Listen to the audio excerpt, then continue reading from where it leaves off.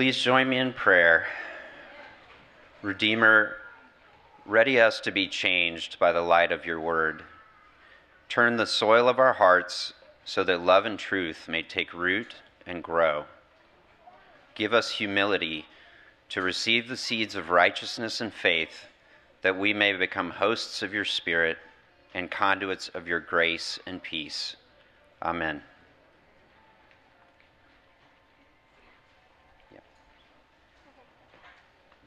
Colossians 3:12 through 14. Therefore, as God's chosen people, holy and dearly loved, clothe yourself with compassion, kindness, humility, gentleness, and patience. Bear with each other and forgive one another. If any of you has grievance against someone, forgive as the Lord forgave you. And over all these virtues, put on love, which binds them all together in perfect unity.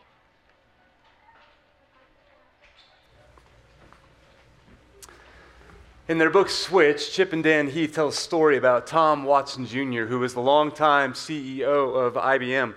Back in the 1960s, one of his executives made a decision that ended up costing the company $10 million. Which, if you adjust that for inflation, was about $96 million. Just a colossal mistake. So you can imagine that when Watson summoned the offending executive into his office, that guy came in expecting the firing squad, right? Well, according to a journalist, Watson asked him, "Do you know why I've asked you to come in here?" And the man replied, "Well, I assume so you can fire me." But Watson looked at him kind of puzzled. "Fire you? I just spent $10 million on your education. Learned from it." And that was it. Anyone have a boss like that? Bonte's like, "I do."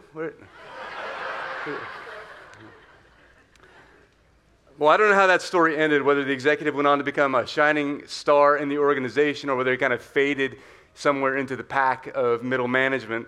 But the decision not to fire him was risky. Somebody had to absorb the loss, either the executive himself or Watson ultimately as the boss, or the shareholders. The debt didn't simply vanish. It either was transmitted or somehow it was transformed. And in many ways, that is the mystery that is at the heart of forgiveness. When we are hurt, when we are wronged by another, a kind of debt is created. And something has to happen. Justice demands that debt be paid somewhere by someone. And so we live with the tension of not wanting to allow bitterness and rage to consume us, and the instinct to hold others accountable, to not allow wrongs to keep on piling up. And forced to choose between a private therapeutic experience or the pursuit of justice, we wonder if extending grace really changes things. And yet forgiveness is at the heart of the Christian story. We're continuing to explore the one another's of the New Testament, these passages that kind of serve as the building blocks for how to become a community that is capable of loving each other. And one of the most frequent admonitions that Paul laces throughout his letters in the New Testament is this call to forgive one another.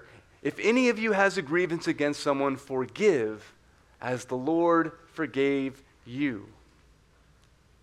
For most of us, though, forgiveness is complicated. How do we get there? So today I want to explore that question through a parable of Jesus, which tells us that in the justice of the kingdom, the forgiveness we receive becomes the basis for the forgiveness that we offer. So I want to invite you to turn to another scripture passage, Matthew 18, verses 21 through 35. A little background on it before we jump in. Jesus, this section falls in a section where Jesus is teaching his disciples about how to restore somebody who has broken trust with community, how to bring them back after they have wronged somebody. And the disciples are stunned to hear that forgiveness by God and forgiveness of others are somehow interdependent on one another. And this is not a new theme. In fact, the only writer that Jesus attaches to the Lord's Prayer is this: "For if you forgive other people when they sin against you, your heavenly Father will forgive you. But if you do not forgive others their sins, your heavenly Father will not forgive your sins."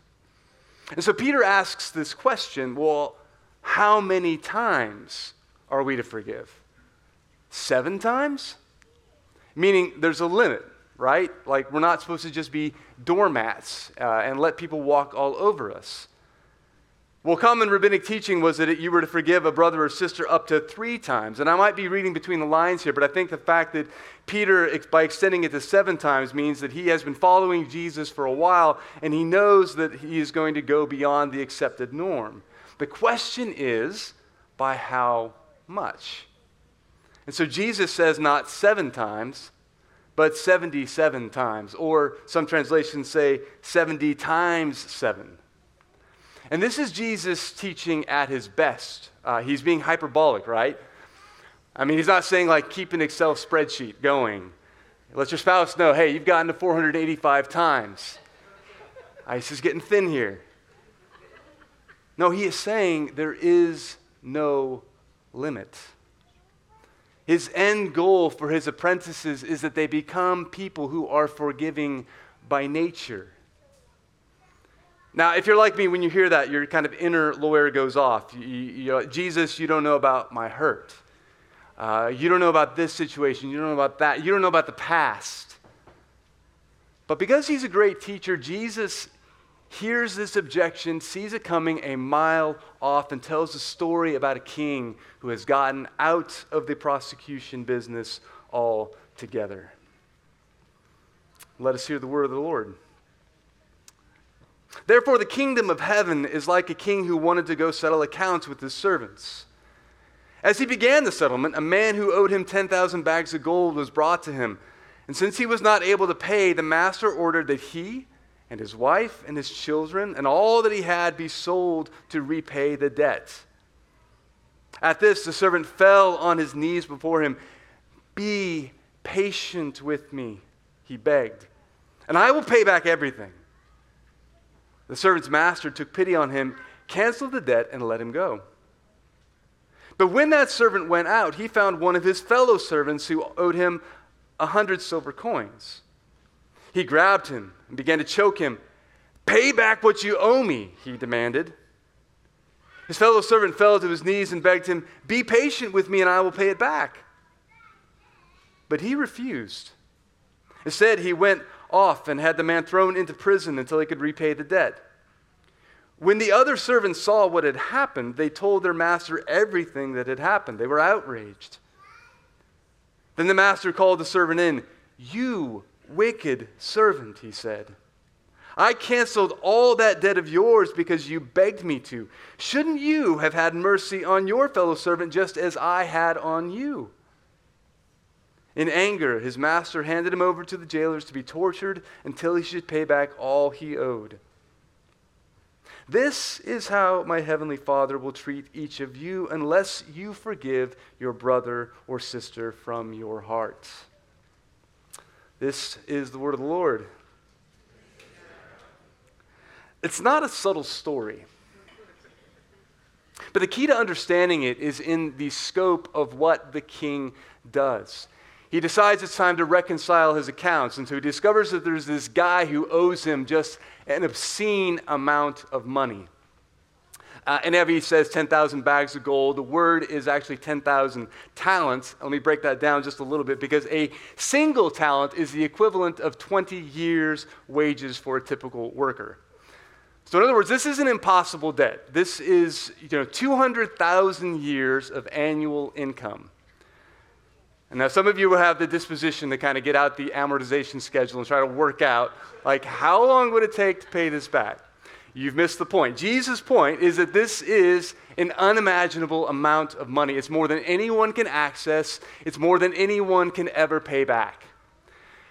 And so this servant, having been called to give an account and seeing that his life is in ruin, decides to do the only thing he can. He throws up a Hail Mary and says, "Give me time and I will pay you back." It's a crazy thing to say. But it's met by an even crazier response because the king is patient. He is moved with compassion. He doesn't just give him more time, he wipes the slate clean. No strings, no harsh words of warning, just mercy, forgiveness.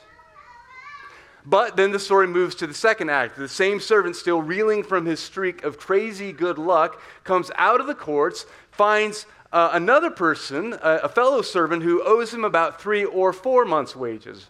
Right? This isn't couch change, but unlike the first amount, it's possible to pay this amount back. So he grabs the guy by the throat and says, "Pay me what you owe me." And the servant falls to his knees and pleads with almost exactly the same words. Be patient with me and I'll pay you back. And all this is taking place out in the open. There are others around. They're just kind of watching awkwardly the scene unfold, just waiting for this guy to break into a smile because they all know he has just been forgiven this crazy amount of debt. But his face doesn't soften. He's harsh. He has the man thrown in prison until he can pay off the debt. Everyone is stunned. They can't believe it. And in their shock and in their anger, they take it back to their king, who calls that servant then back into his courts. But this time the exchange is short. Justice has its day.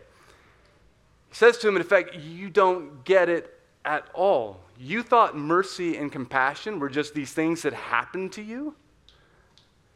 What do you think happened to that debt? I took it for you. You were shown compassion, but you chose to show cruelty. You were given mercy, but you chose to deal harshly. You were offered citizenship in a kingdom ruled by grace, but you chose to hustle your way through a kingdom of judgment. Have it your way." And then to drive the point home, Jesus adds, "This is how my heavenly Father will treat each of you unless you forgive your brother or sister from your heart." So what does it mean to forgive? Well, the word Jesus uses is aphiamai. Surprisingly, it is, given the scope of the story, it's the same word used for dropping a debt. In the last book that he wrote before his death, Tim Keller describes the word like this: "To forgive is to deny oneself revenge, to absorb the cost, to not exact repayment by inflicting on them the things that they did to you in order to even the score. Therefore, forgiveness is always expensive to the forgiver. It is to give the perpetrator a gift they do not in any way deserve." To zero out the spiritual or the emotional debt that someone owes to you by taking that debt onto yourself, by somehow absorbing it into your body. When you pray, "Forgive us our debts as we forgive our debtors," you are asking God, "Look on me the same way that I look on the person who has done me wrong." So friends, this is your story and it is mine. The rabbis of Jesus' day taught that every sin created this sort of deposit of debt before God, that all of us together have created a kind of moral debt that no one gets a pass from. And we add to this mountain every day, every white lie that we tell, every corner cut on a business deal, every tax return fudged, every biting word, every time you are impatient with a child, every time you return kindness with indifference, or when someone needs your help and you turn away from them, when you abuse power, when you look at an image that breaks your spouse's heart, when you spread gossip, when you turn a blind eye towards injustice, or when you write somebody off that is as being beyond redemption. See, we are all in this boat. We all contribute to this moral debt. We have mismanaged the account. We do not have the means to pay. And to ask God forgiveness is not about asking for more time to set things right. It's to acknowledge that we owe more than we can possibly access. And so we are asking God to wipe it out altogether. And the witness of Scripture is that God is slow to anger and abounding in steadfast love. He is the one who takes that debt on himself. And for many of us, that is where the gospel ends. With my receiving forgiveness, with this vertical dimension of God wiping out my debt. But the drama, according to Jesus, does not end there. See, you and I, we also have debtors. People who we have wronged. People who have wronged us. There is a horizontal dimension to forgiveness as well. The prayer that Jesus teaches his disciples continues, forgive us our debts as we forgive. There's a whole lot riding on that two-letter word, as. Now, let me be clear. Jesus is not saying that God's forgiveness is some kind of quid pro quo arrangement, or that God could forgive, but he's waiting to see whether or not you're going to make the first move. Jesus is talking about the nature of forgiveness itself. True forgiveness is not some vague commitment to an idea. It is an inward reality that gets into your bones and begins to change who you are. He's saying you cannot have one posture toward God and a different posture toward others. It is rooted in this day-to-day life. And that's one of the reasons why forgiveness features so prominently in Paul's letters. We want to separate them out. When we're crosswise with a neighbor or a coworker or a spouse or a parent or a sibling or whoever it might be. But Jesus and Paul together, they're saying, look, it doesn't work like that. You are a whole person. How you relate is how you relate. If you routinely cut people out of your life because they have wronged you, or if you're consistently looking to punish someone for the wrong that they've done to you and give them the sort of transactional kind of forgiveness that is offered only after they have injured themselves enough, then in some measure, that is the way that you have processed how God has forgiven you. And so unforgiveness doesn't just become a psychological obstacle, it becomes a spiritual one as well. Some of us are stuck because we are carrying around a wound that we have not offered forgiveness for. We harbor anger and bitterness. And when we do that, we don't only cut ourselves off from relationships with others, we cut ourselves off in relationship with God. You cannot plead, be patient with me in one breath, and pay me back what you owe me in another.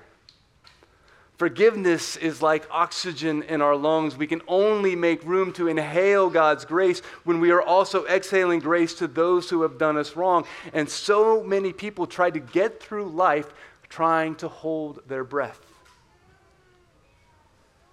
Second thing this parable shows us about forgiveness is that in the same way that we underestimate the debt that we owe by convincing ourselves that we are not that bad, we justify the anger that we have toward others by imagining that they really are that bad.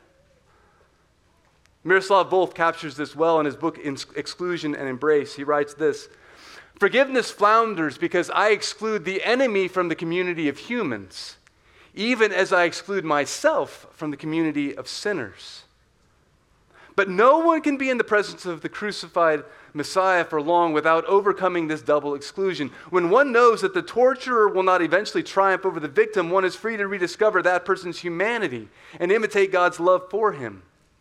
And when one knows that God's love is greater than all sin, one is free to see oneself and so to rediscover one's own sinfulness." If you are going to forgive, you must somehow identify with the one who has done wrong. You got to realize that they're human in the same way that you are, and that you are sinful in the same way that they are. It's hard for us to do this. Psychologists have identified a cognitive bias known as fundamental attribution error. which is the tendency to describe our own negative behavior to situational factors, right? But when we see that same behavior in others, we assume it is because it's a result of their character. Like if I'm habitually late to work, it's because I have demands at home that require my attention. It's because the road between my home and the office is plagued with construction. There's obstacles beyond my control. But if you're late for work, it's because you're a jerk who does not value my time. Did you notice that every time the second servant is described, he is called a fellow servant? The word in the Greek is syndulos, which literally means one who serves with. It's a way of saying that they are in it together. They are both together under the mercy of the king. Ultimately, the thing that gets the servant in trouble is when he deals with his fellow servant not on the basis of their equal relationship, this idea that they share a common humanity, a common indebtedness. It's because he imagines himself the king. And it's tempting to hear this story and think, well, nobody really acts like that, right? I mean, nobody could be that callous. Nobody would receive that level of mercy and then just turn around and be heartless towards somebody else. But Jesus is a brilliant teacher, and he tells this story that is about a failure of forgiveness because that is usually how the human story plays out. You have debtors. I imagine, in your own life, you can think of somebody right now that you have put in the prison of your imagination. Maybe it's a parent who wasn't there for you enough, a spouse who fails to see you, a coworker who seems bent on bringing you pain, a classmate who betrayed you, somebody you have locked up. A few years back, I realized that I was in that boat. I had this serious resentment that began to build up against me and the lead pastor of the church that I was working with at the time. I allowed a single comment that he said become this lens through which I magnified every action that he took where I was concerned, every word that was spoken where I was concerned. And to be clear, it was something that cut pretty deep, like it played to all of my insecurities. But rather than confront him about it, I held myself up in a morally superior posture. Like, I'm above the indignity of an insult. Like, that, he's just the kind of person that would say that. That's got nothing to do with me.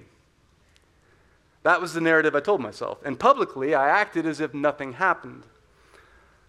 But privately, the damage worked its way in, and it became like this splinter in my heart that I could not get out. After a while, every time we'd have a conversation, I'd feel like this tension in my body well up. As time went on, whenever, he came across my mind, which was like once an hour, I would have these unkind thoughts that popped up. My anger would come out at Jill and the kids. They didn't do anything wrong. They were just collateral damage. And to be sure, I was angry at him. But I was also angry at myself for being young, for being naive. I was angry at life. Like, why do people at the top get by treating people like this? Like they don't matter? I was angry at God. Like, this happens in a church. Like, how do people like this keep getting these top positions? I was stuck. I was in a place of pain, and it resulted in spiritual and emotional exhaustion. I thought I had forgiven. But by not confronting and giving him the chance to apologize, I just excused it.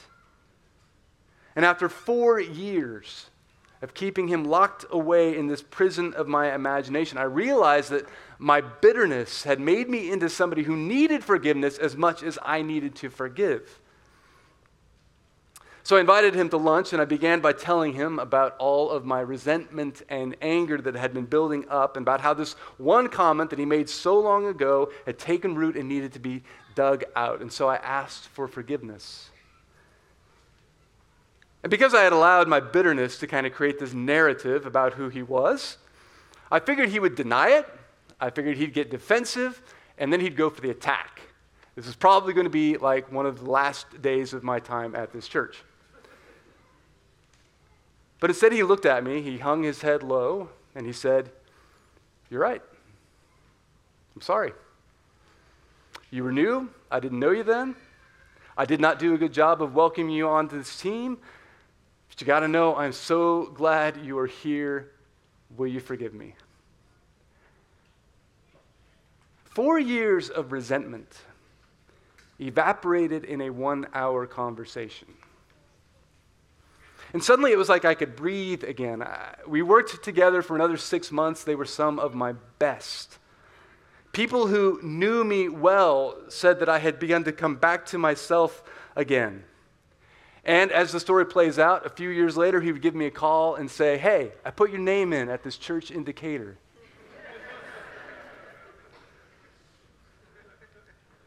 Jury's out as to whether or not I need to forgive him for that. No, I'm just kidding. Love you guys. But frequently, we are the ones who suffer the most when we fail to forgive, when we judge others by what we imagine our own worst tendencies to be. Our anger and our bitterness just mirrors back the darkest places of our hearts. And the more that I am unwilling to forgive, the more I begin to internalize the idea that maybe I am also unforgivable. Because if we cannot imagine the gift, how can we possibly receive it? It is only once the vertical dimension of God's grace to us becomes internalized by us that we have the ability to extend grace outward to others.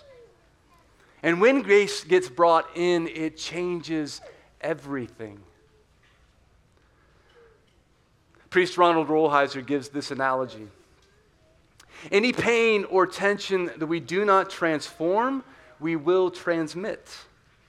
In the face of jealousy, anger, bitterness, and hatred, we must be like water purifiers, holding the poisons and toxins inside of us and giving back just the pure water, rather than being like electrical cords that simply pass on the energy that flows through them. Look, I get it. Some of the pain you have is deep. It is complex. Some of the wrongs that were done to you are deep. And it may take weeks, it may take months, it might take decades to allow the Spirit to break through. But I cannot help but wonder if we lingered a little bit longer when we prayed those words, forgive as we forgive. How many sons and daughters would still talk to their parents? How many husbands and wives would still be together? How many friendships, how many churches, how many communities would be places where the kingdom breaks in because those words are spoken from the heart? The gospel of grace is that you were once pronounced guilty, but you have a God who was more than patient with you. And while you were busy plotting a way to work it out on your own, he took on your debt entirely. And it is so hard for us to get this when everything around us teaches us to give and receive love on the basis of moral performance.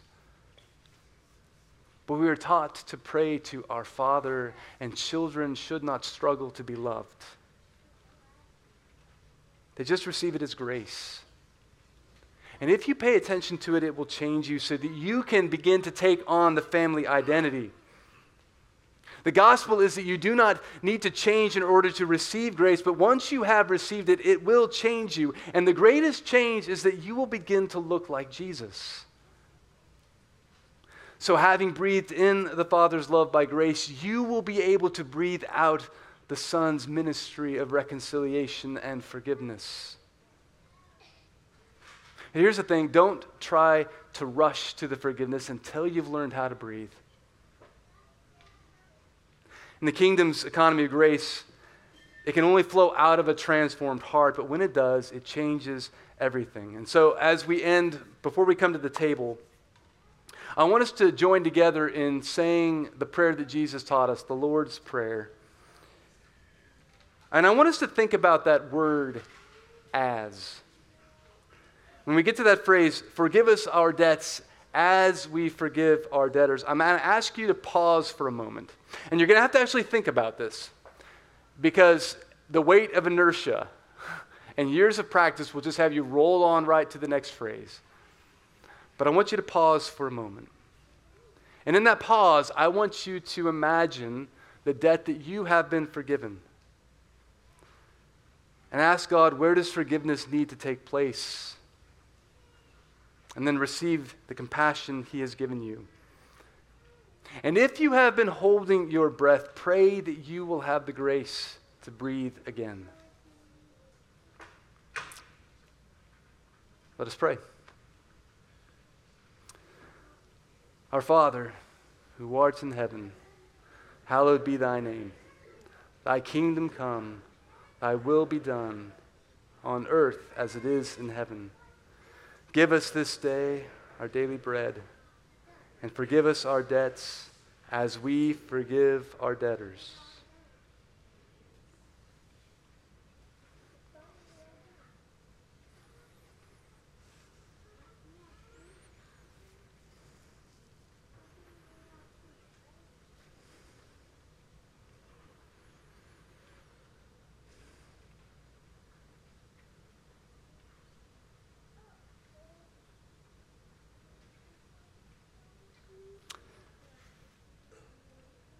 Lead us not into temptation, but deliver us from evil. For thine is the kingdom and the power and the glory forever and ever. Amen.